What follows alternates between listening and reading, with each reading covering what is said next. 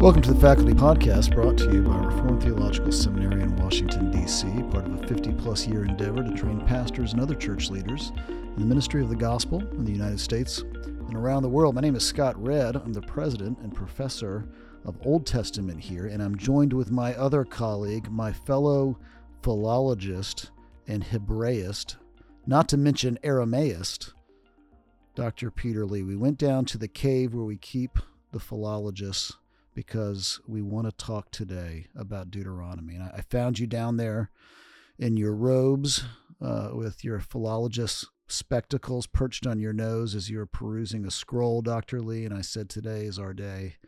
It's just you and me talking about Deuteronomy, so I'm thrilled to have you here. Amen. Now we can talk about what the Apostle Paul refers to as the Scriptures. That's right. Without any without any distractions, right? You know what? Now let's just take it over. Let's just take over the whole podcast. You know what? Why didn't we start off this way? This is how it should be. This is the way it should be. Just Old Testament men talking about the Old Testament. We can take off these silly coats and ties that we always wear and put on our ancient garb that we don.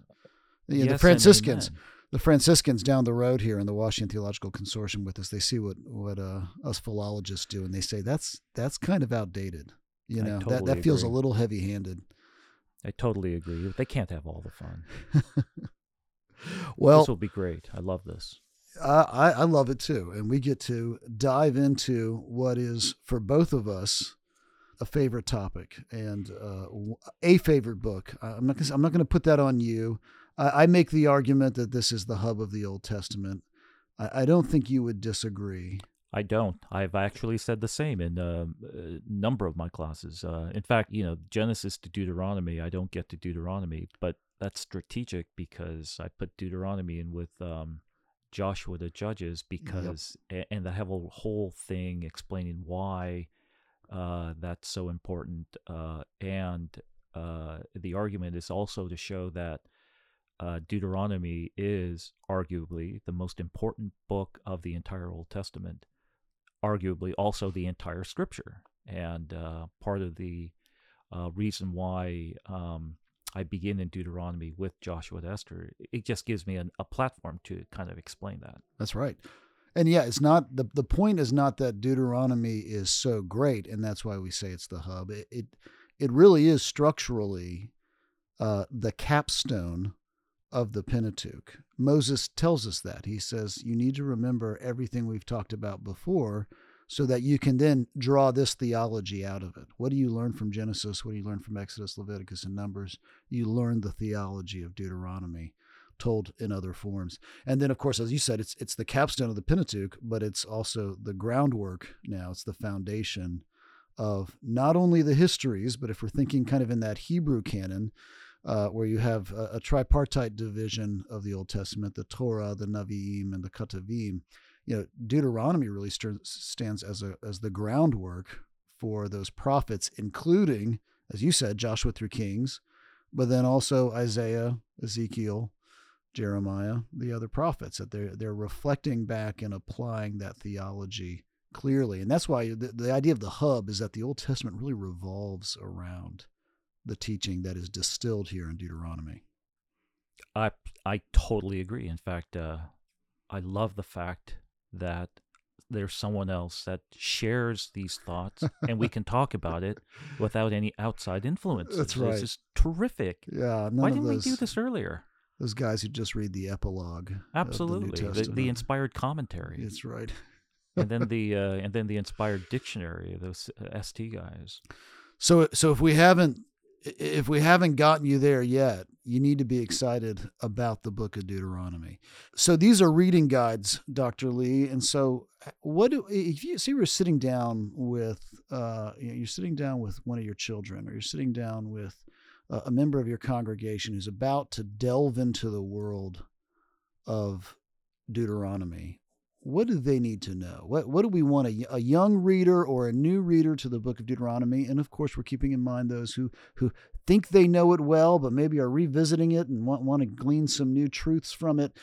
What do they need to know about the book? Well, I mean, that is such a great question and an important one. I mean, you hear we've been kind of going on this thing about the significance of Deuteronomy, and I love how you put it in the context of children, because it really has to be that clear, and I think it is to a certain extent. I am going to share a few things here, but I know you've done a lot of work in Deuteronomy. You've written books on Deuteronomy 6 and that great call to love the Lord your God. You've also done the intro. The chapter in Deuteronomy on the Old Testament intro, that collaborative thing that we did as an RTS faculty, the Old Testament faculty. So I'm going to share some thoughts, but I definitely think this is your area. This is your thing of discussion. So, okay, what's important about Deuteronomy? In one sense, it's actually, in a manner of speaking, I guess we can almost see it as written to a younger generation. If you think about it, you have the Exodus. Everyone knows the story about Moses and the Exodus out of Egypt, and the Israelites that left. And then after receiving the law at Sinai, they are now in a period of 40 years of wandering in the wilderness because they violated the law of God. That generation, remember, that left the Exodus with Moses died in the wilderness. The ones who enter into the land after that 40-year period are, in essence, their children, a second generation of Israelites.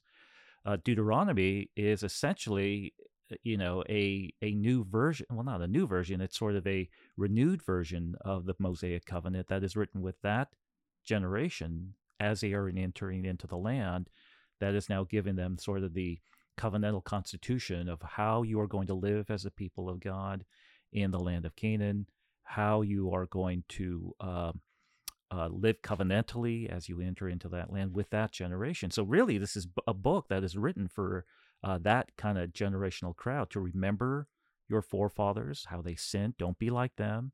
Remember the God of your ancient forefathers, Abraham, Isaac, and Jacob, and how he was faithful to them, the promises that he had made. Those promises are yours. That's how you're receiving this land. In one sense, you could see how Deuteronomy is written for that type of second generational mindset of covenant children as they are receiving this law and now entering into. At least that's one way to begin, I think. I think that's great. Yeah, and this idea of the Exodus generation failing and therefore being disciplined by the wandering, and then out of that comes the conquest generation, who is now charged with going into the land and receiving the positive end of the promise that maybe the Exodus in a way is the negative end of. The negative in the sense of you're being taken out of slavery, but that's only part of the redemptive plan that God has in store for his people. The second being the positive part, being brought into the land, and that this is the generation that's going to enjoy it. It's interesting. I noticed as you were saying that, it reminded me of Deuteronomy chapter 5:2, where Moses says, the Lord made this covenant with your fathers at Horeb, right? Speaking of Sinai, speaking of that Exodus generation. But then what does he say? But this covenant is for you standing here today.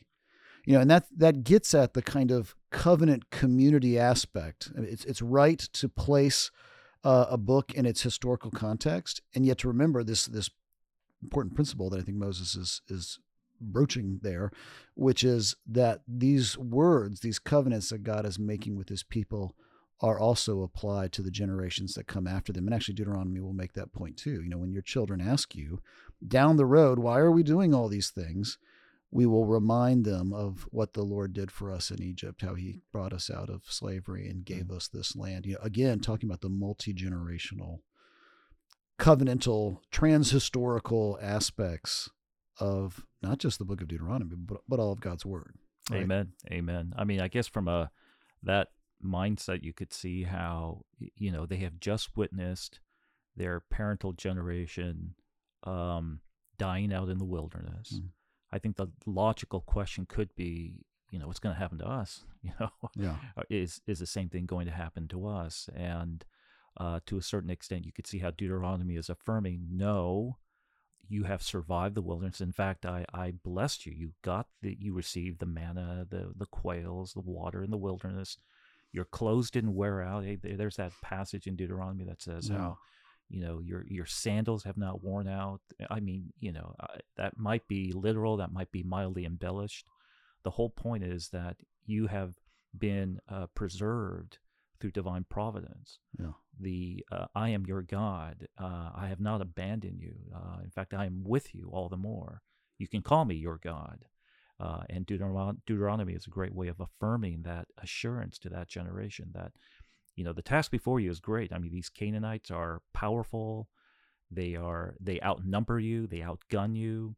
But yet you still will be conquering. You still will be victorious because I'm your God. And it's just a great way to remind them of that simple truth. It's a great truth for us to remember in our day to day. It's important that I am your God and I am giving you this land. That's a phrase that is repeated throughout Deuteronomy. The land that I am giving you, the land that I hereby give you, right? And that he is the one giving them the land, regardless of the iron chariots of the Canaanites. They may not take the land, as we'll read in Joshua and Judges, because of their own unbelief, because of being tested, but God has given it to them. And that's a really important reminder, even for us today, when we look at the world around us and we are reminded of verses like Christ telling us in the Gospel of John, I have overcome the world, and to yours is the earth, and to yours is the kingdom, right? And yet at the same time recognizing that we too are kind of like that conquest generation, okay, in a kind of typological sense, of course. But let's okay. So we've talked about the canon. We've talked about a little bit of this historical context, and what I mean by canon is this idea of Deuteronomy sort of sitting at the capstone of the Pentateuch and at the groundwork of the prophecies that'll come after. Let's talk a little bit about its structure. Your professor, Meredith Kline, one of his first major contributions back in 1963 or so, in the early 60s, was to draw some connections between recent discoveries about suzerain vassal treaties and the structure or the outline of the book of Deuteronomy. And it's hard to talk about Deuteronomy without talking about these covenants. So how do these covenants help us, these suzerain vassal treaties, help us understand what's happening in the book of Deuteronomy? Yeah, it is one of Dr. Kline's great contributions to conservative biblical scholarship. Your work on Deuteronomy and the Old Testament intro, follows that same type of conviction, because it just sort of set the bar. Now this is now the new way of understanding Deuteronomy. The concept of the suzerain vassal treaty pre-existed, any work on Deuteronomy, and we saw examples of that in a few places here in the scriptures. The Ten Commandments, now we understand, is not just 10 commandments; it's an actual covenant following that structure to a certain extent.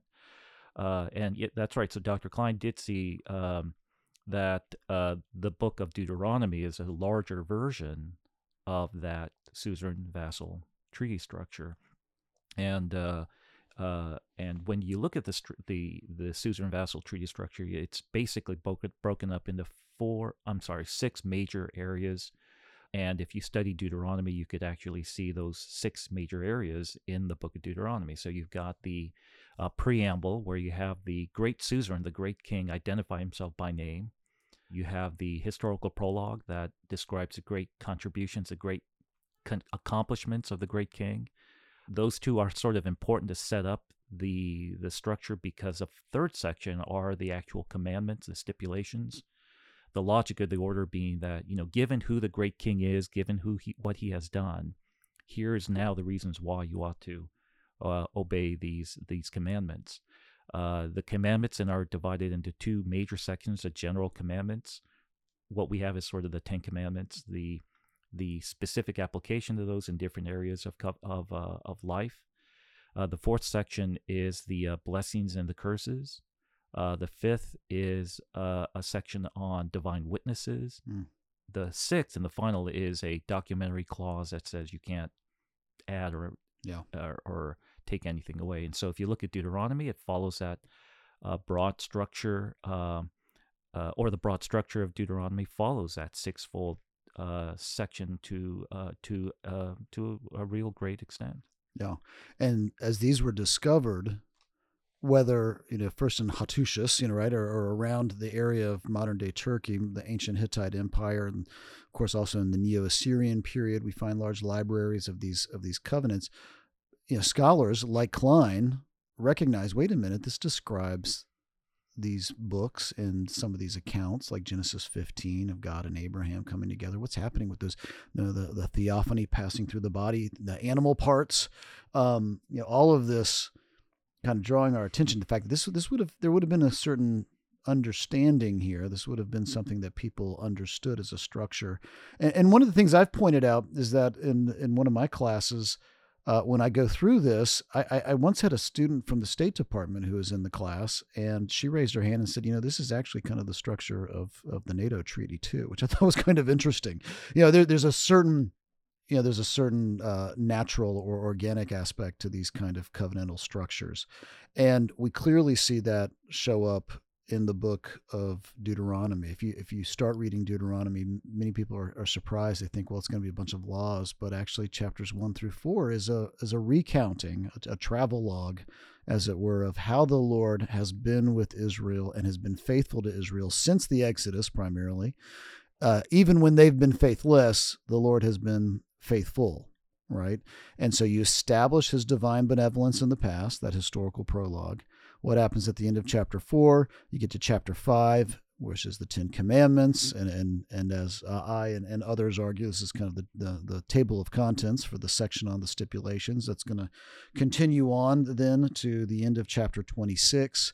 You then get the rules for a ratification ceremony starting in chapter 27. That continues on to the end of 28. You get redemptive historical blessings and curses in chapter 29 and 30, and then you get that historical epilogue where that includes also the drawing together of the witnesses and the writing of the law in chapters 31 and to the end. And that it really does kind of interestingly, more so than you would even maybe expect. You kind of expect a certain give and take and marginal difference in these things, but it actually kind of fits pretty closely with what we'd expect from looking at a covenant. So why is that significant to us? How do we understand Deuteronomy then in kind of broader covenantal history? Yeah, that's a great question, I think, for you to answer, since you're the Deuteronomy man, in a manner of speaking. Let me maybe why don't you take a shot? Well, it's definitely helpful, I think, to remember that the call to obedience, to obey the law of God is in the context of a covenant. Mm-hmm. It's in the context of something like the book of Deuteronomy, that it isn't just raw obedience. It is, and I think the fact that we have the call to obedience in the context of covenant is helpful because of the way that it is structured. It begins not with commandments; it begins with preamble, historical prologue. Yeah. I am Yahweh. This is who I am. This is what I have done.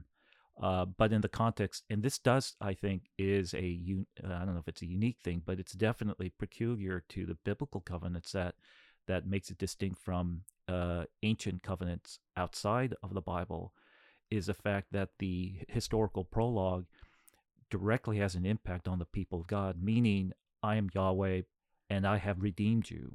Right. Now you are a redeemed people by implication. Yep. The extra biblical covenants outside of Scripture is more of, I am Shamshi-Adad the fifth, I am Hammurabi, yeah. I am whomever. I built the temple of Shamash. I conquered the city of Mari. I did all these things. I built the dam to provide the waters over the river Euphrates. Whatever it might be. But it doesn't have a direct impact on the people. It's more of, this, I'm the best thing since sliced bread. Yeah, therefore, fear right. me. Otherwise, if you don't obey, then I will kind of come down upon you. The biblical covenants aren't quite like that because the historical prologue directly has an impact on the people.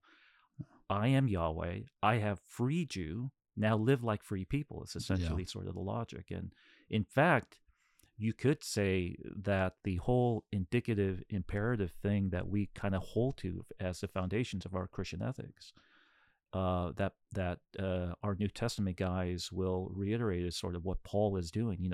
Here is who you are in Christ, therefore now live as obedient people, which is exactly what Paul does.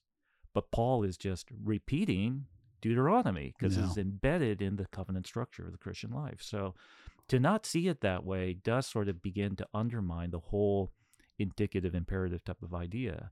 Now you're just sort of left with obey, unless if you don't see it in that context, you're just sort of stuck with obey. It just sounds way too Just go, moralistic. just go you know? do it. Yeah, Right. Just go do it. Right. And so to put it in that context, it distinguishes, Christian ethics, Christian morality, and Christian call to obedience as now different than Dr. Phil or Oprah or Ellen. Otherwise it's we're just saying the same thing: love people, be good to others, obey mom and dad, which is what we should do. Right. But the context is now different as we see it in this. And it would have been so vivid too, because like an ancient Near Eastern king, the Lord is going out with his people. He's in their midst, just like you're right. The Hittite or the Neo-Assyrian emperor would be going out with his armies, with his throne chariot and all of his entourage with him. And here the Lord goes out and is living in the midst, but of his people through the tabernacle, like a king's tent, going around in the desert and going into battle with them. One of the battle cries that actually I would argue it becomes the name of the sign child in Isaiah 7. But think of Deborah when she's going out to battle, says, "Don't you know the Lord goes before you?" When they go into the land, the Lord is the one who's going in and giving them the land. The sign child in Emmanuel, in Isaiah 7:14, Emmanuel, remember, is a sign of God's victory over his enemies, and was it God is with you. And that again is kind of coming back to this covenantal and very personal aspect of what we see in the book of Deuteronomy. Lived in these ways because God has these attributes. You're living out God's character. It's probably most distilled in this idea of be holy because I am holy. Be holy as I am holy. In other words, it's not just be holy. It's not just go out and do these things and by following the rules you'll somehow attain maybe a greater enlightenment or something like that. But you're living out this personal relationship, which is so important for all of our theology, to remember that our theology is haunted with the character of the triune God, and it's never just learning formulations or a list of ideas or building a kind of inventory of propositions, but it is it may include those things. It's a relational knowledge. It's a covenantal knowledge. It's how do we know and acknowledge the Lord in all that we think and do. Amen. And in fact, it doesn't seem accidental that when Jesus was asked to, what is the greatest commandment, he is going to Deuteronomy. No. Not that, to love the Lord your God, but, it's not like it's not there in Genesis to Numbers, but the actual commandment, the explicit statement to love the Lord your God, that now occurs in Deuteronomy. You've done so much work in that work there in Deuteronomy 6, that great call to love the Lord your God with all your heart, your soul, your mind. And then even the history of interpretations of what that threefold division looks like. It's that's always so great how you do that, and wonderful. You should absolutely buy that book. It's a great comments on Deuteronomy chapter 6. Well, thanks. That actually came out of a study, a series of sermons that were dealing with creeds in the Bible, and when I got to Deuteronomy 6. I realized I couldn't just do one sermon on it, because there's so much that's coming out of it. And if you think, let's go back to, let's plant it in the context of the structure of the book. So you have this historical prologue, and you have chapter 5 of Deuteronomy, which is the 10 Commandments, the kind of table of contents for everything that's going to happen between here and up to chapter 26. And then really, if that's the proper reading, then that would mean that Deuteronomy 6 is a part of the explication of the first commandment. And it's important to remember that all of these commandments are building on each other. You start with one and it goes to the next, it goes to the next, it goes to the next. So the way that we think about God will affect the way that we worship him and the way that we think about other gods. It'll also affect how we honor him and honor his presence with us, which is articulated in the form of his name, showing his name honor, which for Deuteronomy Remember, his name is his presence. And so Jerusalem, or wherever the tabernacle goes, is the place, as Deuteronomy says, where God puts his name, interestingly. Then you have the relationship of the parents, and that kind of draws our connection between God as our Father to our relationship with people around us, and then all of the implications of that in terms of property, stealing and truth, lying, bearing false witness, coveting. All of this is progressive, and so we shouldn't be surprised then that the greatest commandment, according to Jesus and his interlocutors, and he never disagrees with them when they say this, is a part of this first commandment. In other words, how do we think about God? And we think about him, going off of what you just said, in this very indicative, imperative way. He is our God, and he is one. So that's what we know of God. That's the indicative. And so as a response to his ourness, his, which we would say he's our covenantal Lord. That's how he's our God. We don't own him. It's not possessive. That's to do with a covenantal relationship. Because he's our God, we respond with love. And because he's one, right? He's uniform. He's monotheistic. He has aseity, as the systematicians will later say of him. I think this is the beginnings of a doctrine of aseity. He is one, and what does that mean? We should then love him in a way that is appropriate, which is with all of our oneness, right? With all of our wholeness, all of our heart, which that would be the inner person, our self, or our strength, our soul, as in the King James, kind of makes you think it's just spiritual. Actually, Robert Alter, in his recent translation, translates that second word as all of our body, which I don't think is far from the truth. I'll tell you why in a second. And then all of our strength, right? All of our effect in the world around us. And it's interesting. I would actually argue that I think Moses goes on to then say, and what I mean by that is, put these things on your heart. That's the very next chapter, the very next verse, rather. Put these things on your heart. Talk about them everywhere you go. Bind them to your body, right? Your hands and your frontlets. And I think that's your nephesh, your soul, okay, as in the King James. And then put them on your gatepost and your doorpost. In other words, put it on your property. Everything that you own should be directed to the love of the Lord. And in a way, think about everything that comes after in the Ten Commandments. It's all about doing that. How do you treat your neighbor? How do you treat your brother? How do you operate in society? What do you do with your wealth? I actually argue when Jesus comes along later and says, where your treasure is, there your heart is also. He's kind of unpacking the theology of Deuteronomy 6.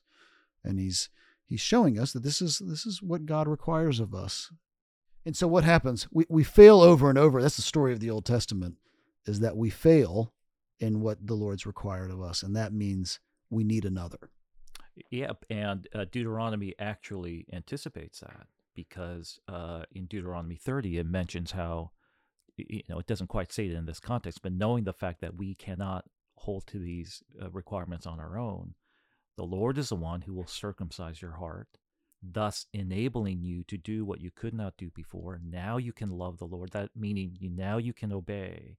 Now you can fear God. Now you can worship. Now you can believe. Now you can repent. That's there in Deuteronomy. We just read, 20 chapters previously in different specific manifestations of how you need to obey and love God. But you can't do it. The Lord will circumcise your heart and thus enable you now to do. And that's Deuteronomy. I think that's what's important. This is coming out of Deuteronomy. It's not now. Deuteronomy, I think, is just reiterating Abrahamic language, circumcision, that type of stuff. But it's still out of Deuteronomy. So I think the way to see Abraham is to not just see Abraham throughout the Old Testament into the New. You have to see Abraham through Deuteronomy, through the Old Testament to the New. Yeah. And that they're compounding. These relationships that we call covenants are compounding one on top of the other, and there's a future orientedness to them, which is how can Abraham be saved, right? As Paul says in Romans, he can be saved because he has faith in God to fulfill his promises. And there's a sense in which, how are you saved in Deuteronomy? You have to trust in the Lord to fulfill his promises. And that even includes the things that are adumbrated or anticipated, that one day, right, the means by which your heart can be circumcised will be provided, to use the language of Deuteronomy, right, to circumcise. In other words, circumcision it's never just been about the flesh. right? It's always been about your hearts. Jeremiah is going to double down on this. He's going to say it's all about your heart, right? And I would say actually Jesus, when he's praying, and I talk about this a little bit in the Wholeness Imperative book, when he's praying in John 17 in the high priestly prayer, he prays for the apostles, and then he turns and he says, and I pray for those who will believe because of their name, because of what they've said, rather, their testimony. And then he says this very interesting thing. He kind of switches over and says, Lord, Father, as you and I are one. What is he talking about? He's talking about how God is still one, even in light of the revelation of the second person of the Trinity. God is still one. The Son and the Father are one. But then he says this really remarkable thing. He says, let them also be one, as you and I are one, right? Let them participate. Partake is the language that we use. Christians don't become members of the Trinity, but we participate in the loving communion of the Trinity through the power of the Spirit. And I can't help but think, Richard Bauckham, who Aaron White told us how to pronounce his name correctly the other day, Bauckham argues, and I think he's right on this. I struggled to find other New Testament authors who noticed this, but Bauckham does in his book on the Gospel of John. He says, this is Jesus reflecting back on Deuteronomy 6. Oh, yeah. Or the way I say it, it's kind of a prayer exposition. It's exposition via prayer of Deuteronomy 6, where he goes, how is it that we can be one in our love for God as he is one? It's going to be through the atoning work of the second person of the Trinity and the indwelling of the third person of the Trinity. That's how it can happen. Yeah, it's terrific. It's almost like a union with Christ in seed form in Deuteronomy chapter 6. It's terrific. Yeah. I mean, in many ways, you could even say the Lord will circumcise your heart is sort of, Moses's version of union with Christ. Yep. What he can't say union with Christ. Interestingly, Paul never even says union with Christ. He Right. just says in Christ. Right. But everything that is entailed in that concept, and it's sort of the embodiment of covenant blessing in that one idea in Deuteronomy. It's fantastic. You mentioned something earlier, and I think this really feeds to the conviction that I've had about Deuteronomy is how eminently practical it is, even for us in the New Covenant era here, of how when Jesus is speaking to wealth and to riches, that he is sort of expositing Deuteronomy a little bit, because in your Wholeness Imperative, that threefold division in Deuteronomy 6, to love the Lord your God with all your heart, your soul, your strength. The word strength there, as you know, is actually a Hebrew very. Mm-hmm. Love the Lord your God with all your veryness, the adverbial very, which we just take as strength. Right. You did some work there to show how there is a way of interpreting historically the word strength, or the concept of strength there, to not encapsulate strength in a more kind of esoteric way, but in a very concrete. Yeah, it's very concrete. Yeah, it's interesting. And the word, as you said, is a common word in Hebrew. It just never is a nominative like this. Other than actually, the only other place it shows up like this is where just Josiah is described as loving the Lord his God with all of his heart, soul, and strength. So, of course, it's quoting Deuteronomy 6. So that doesn't help us.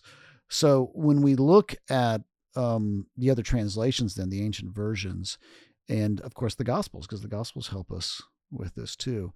The terms that particularly tend to show up in the Greek work are terms related to strength, but iskos and dunamis, I think, both occur. But they're words that can also be used to mean something like the strength of a king. You think about the strength of a king. We're not talking about his muscles, right?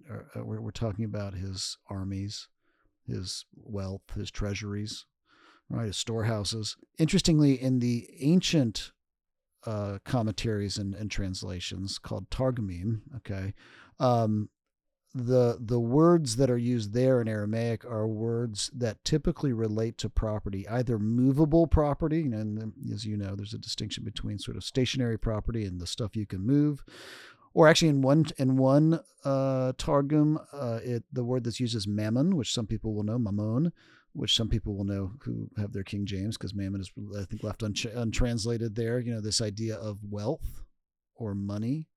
Okay. And what does that seem to be getting at? It seems to be pointing out that the way that you use your property, and that wouldn't merely be material property, that would be all of your effect in the world. A term we use for that now is capital, intellectual capital, financial capital, no doubt, but your creative capital, your relational capital. In other words, what do you do with the strength, the effect that you have in the world around you? And I think that's actually eminently practical. It shows up in Deuteronomy throughout those laws as they explicate the Ten Commandments. But it's something we need to ask ourselves. I may not have much financial capital, but I might have a lot of relational capital or political capital. And how am I using that? I think oftentimes we like to make a break between our faith and then maybe our relationships, or our faith and the way that we are at work, or our faith and the way that we think about the world around us, our governments, and that kind of thing. And Deuteronomy is really resisting that. It's pushing back. It's very holistic. Very holistic. It says there should be no bifurcation between your inner life and your outer life. Yeah, and that's such a challenge, I think, in our day where we have so many moderns who compartmentalize their lives. Yeah.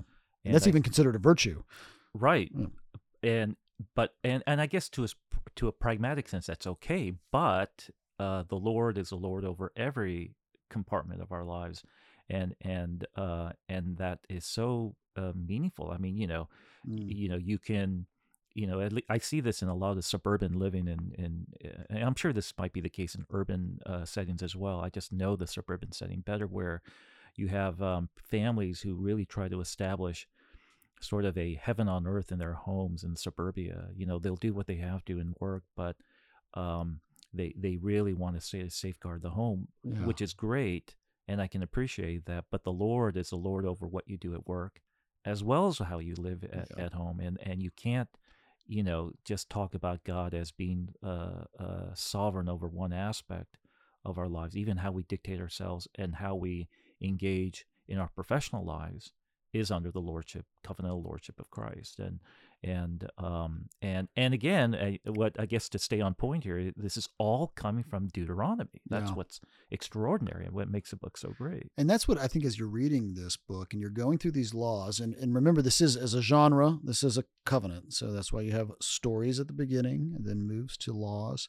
As you're reading through the laws, I would remind you, notice how deep they are. They get into, like, how do you handle your property? Do you put do you protect society from a bull if your bull is known for goring and that kind of thing? If he's known for that, then you have to act accordingly. How do you treat your neighbor? How do you treat people who work for you? How do you treat people who work for you and are corrupt? How do you treat your neighbor when they're corrupt? How do you treat them when they're loving? How do you even, interestingly, some people are surprised, it's notable that Moses has rules for how we are to engage with countries outside of the land. We often reflect on how Moses enforced what was called the Harem ban on the Canaanites, that nothing was meant to be left alive or to be plundered. And yet it's interesting when you look and see what are the rules for nations outside of the land. Well, that's to be guided by diplomacy. That's to be guided. There's all these kinds of interesting, thoroughgoing instructions. Every part of the Israelite life was to be formed by this covenantal relationship, this personal relationship that they have with their Lord, their covenant God. Yeah, amen. One, if I could share just one of my favorite parts of Deuteronomy is, well, you mentioned the Shema in Deuteronomy 6, to love the Lord your God with all your heart, your soul, your strength. And then it's interesting as Deuteronomy focuses on your kind of self prioritizing of your conviction to love God, then it talks about how this has to be passed on to your children. Yeah. To make sure that your children learn the same thing. Let's see. It says in chapter 6 and verse 7, you shall teach them diligently to your children, and shall talk about them when you sit in your house, when you walk by the way, when you lie down, and when you rise. I love how, and this is now, and I think what I love about this isn't pastor to congregant, or it's not prophet to people.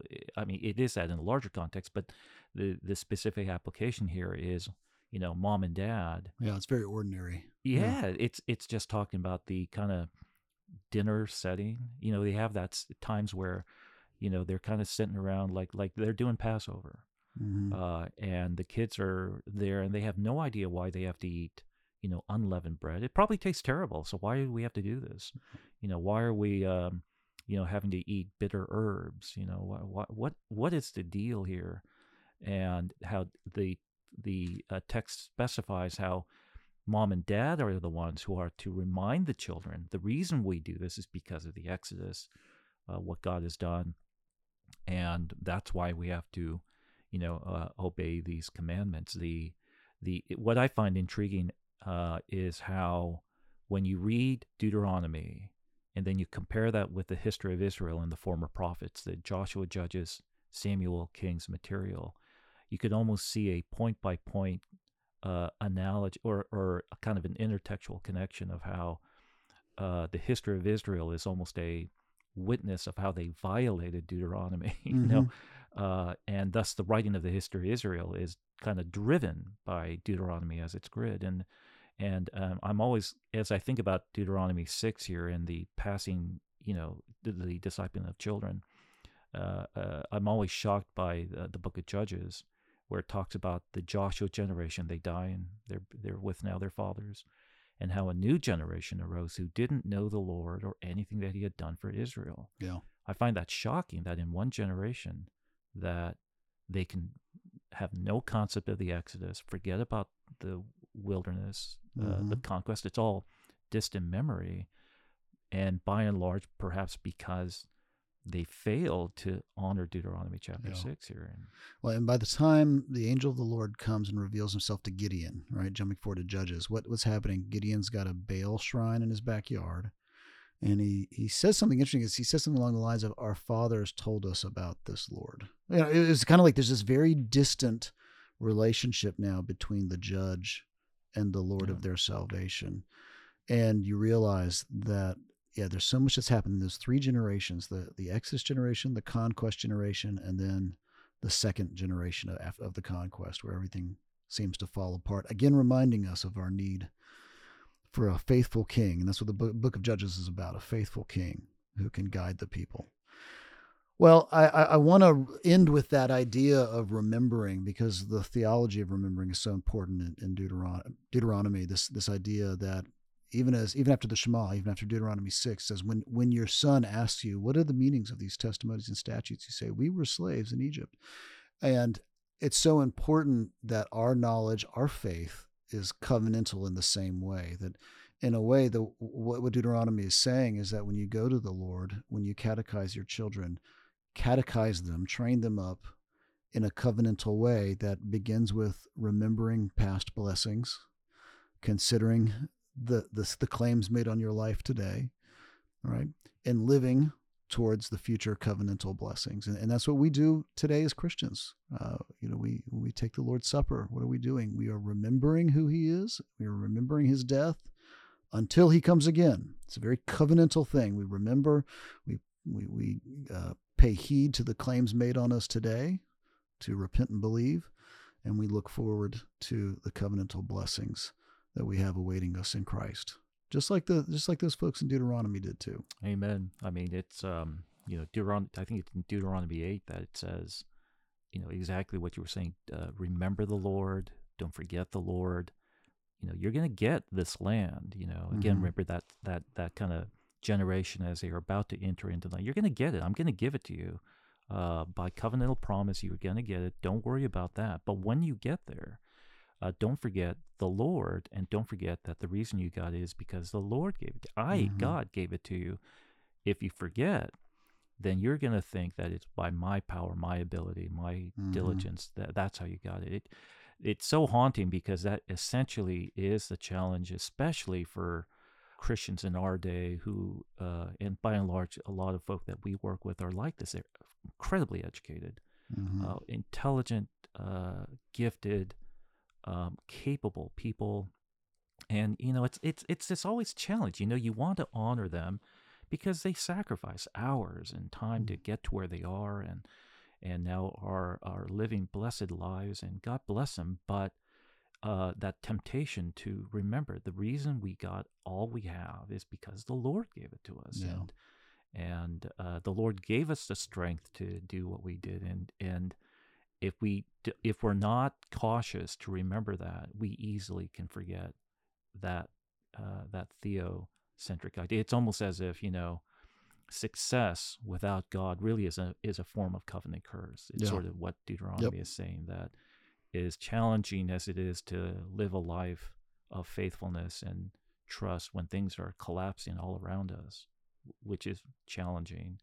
It's just as challenging to do so when things are going great. Yeah. Because there's nothing to force you to look to God. I mean, you have to kind of discipline yourself to remember that, the Lord blessed me with a great home, great job, great family. The Lord blessed me with this. I didn't get it. The Lord gave it to me. Yeah. Respond with gratefulness and caution, right? That you Amen. not forget that in your wealth you not become complacent. I think in many ways the job of us here at the seminary to do theology is the job of remembering. We're remembering who the Lord is, how he's revealed himself, and what he has said that he's doing. Because sometimes it's not obvious to us in the world around us. So we have to remember what he said, just like that father talking to the son in the book of Deuteronomy. So the son says, why do we say and believe all this crazy stuff? And he says, we have to remember what the Lord's done for us. And sometimes it's going to feel that way for us too. Sometimes it's going to feel entirely antithetical or entirely counter everything around us, counterintuitive to believe what we believe, and yet we do because Jesus is Lord. Yeah. Right? And he's my rabbi. Amen. Yeah, we actually believe that preaching Christ makes a difference in people's lives. Yeah. Yeah. We preaching the word actually is exactly what you need. We actually believe this. Yeah, that preaching the word is doing something. Yeah. It's not like, well, stop preaching and go do something. No, that is doing something. Amen. Well, thanks, Peter, for sitting down. I've loved this conversation. As always, I've learned from you, and it's great to think about this book that does really play an outsized role. It punches way above its weight class in the canon. And it will benefit you in your reading of the rest of Scripture to understand how the book of Deuteronomy works and what it's saying. Thanks for joining us for this discussion of the book of Deuteronomy. We look forward to continuing this reading guide series and working through other books in the Bible. And yes, we will open the doors again and let the New Testament folks back in. So we look forward to sharing that conversation with them and with you. Until then, take care.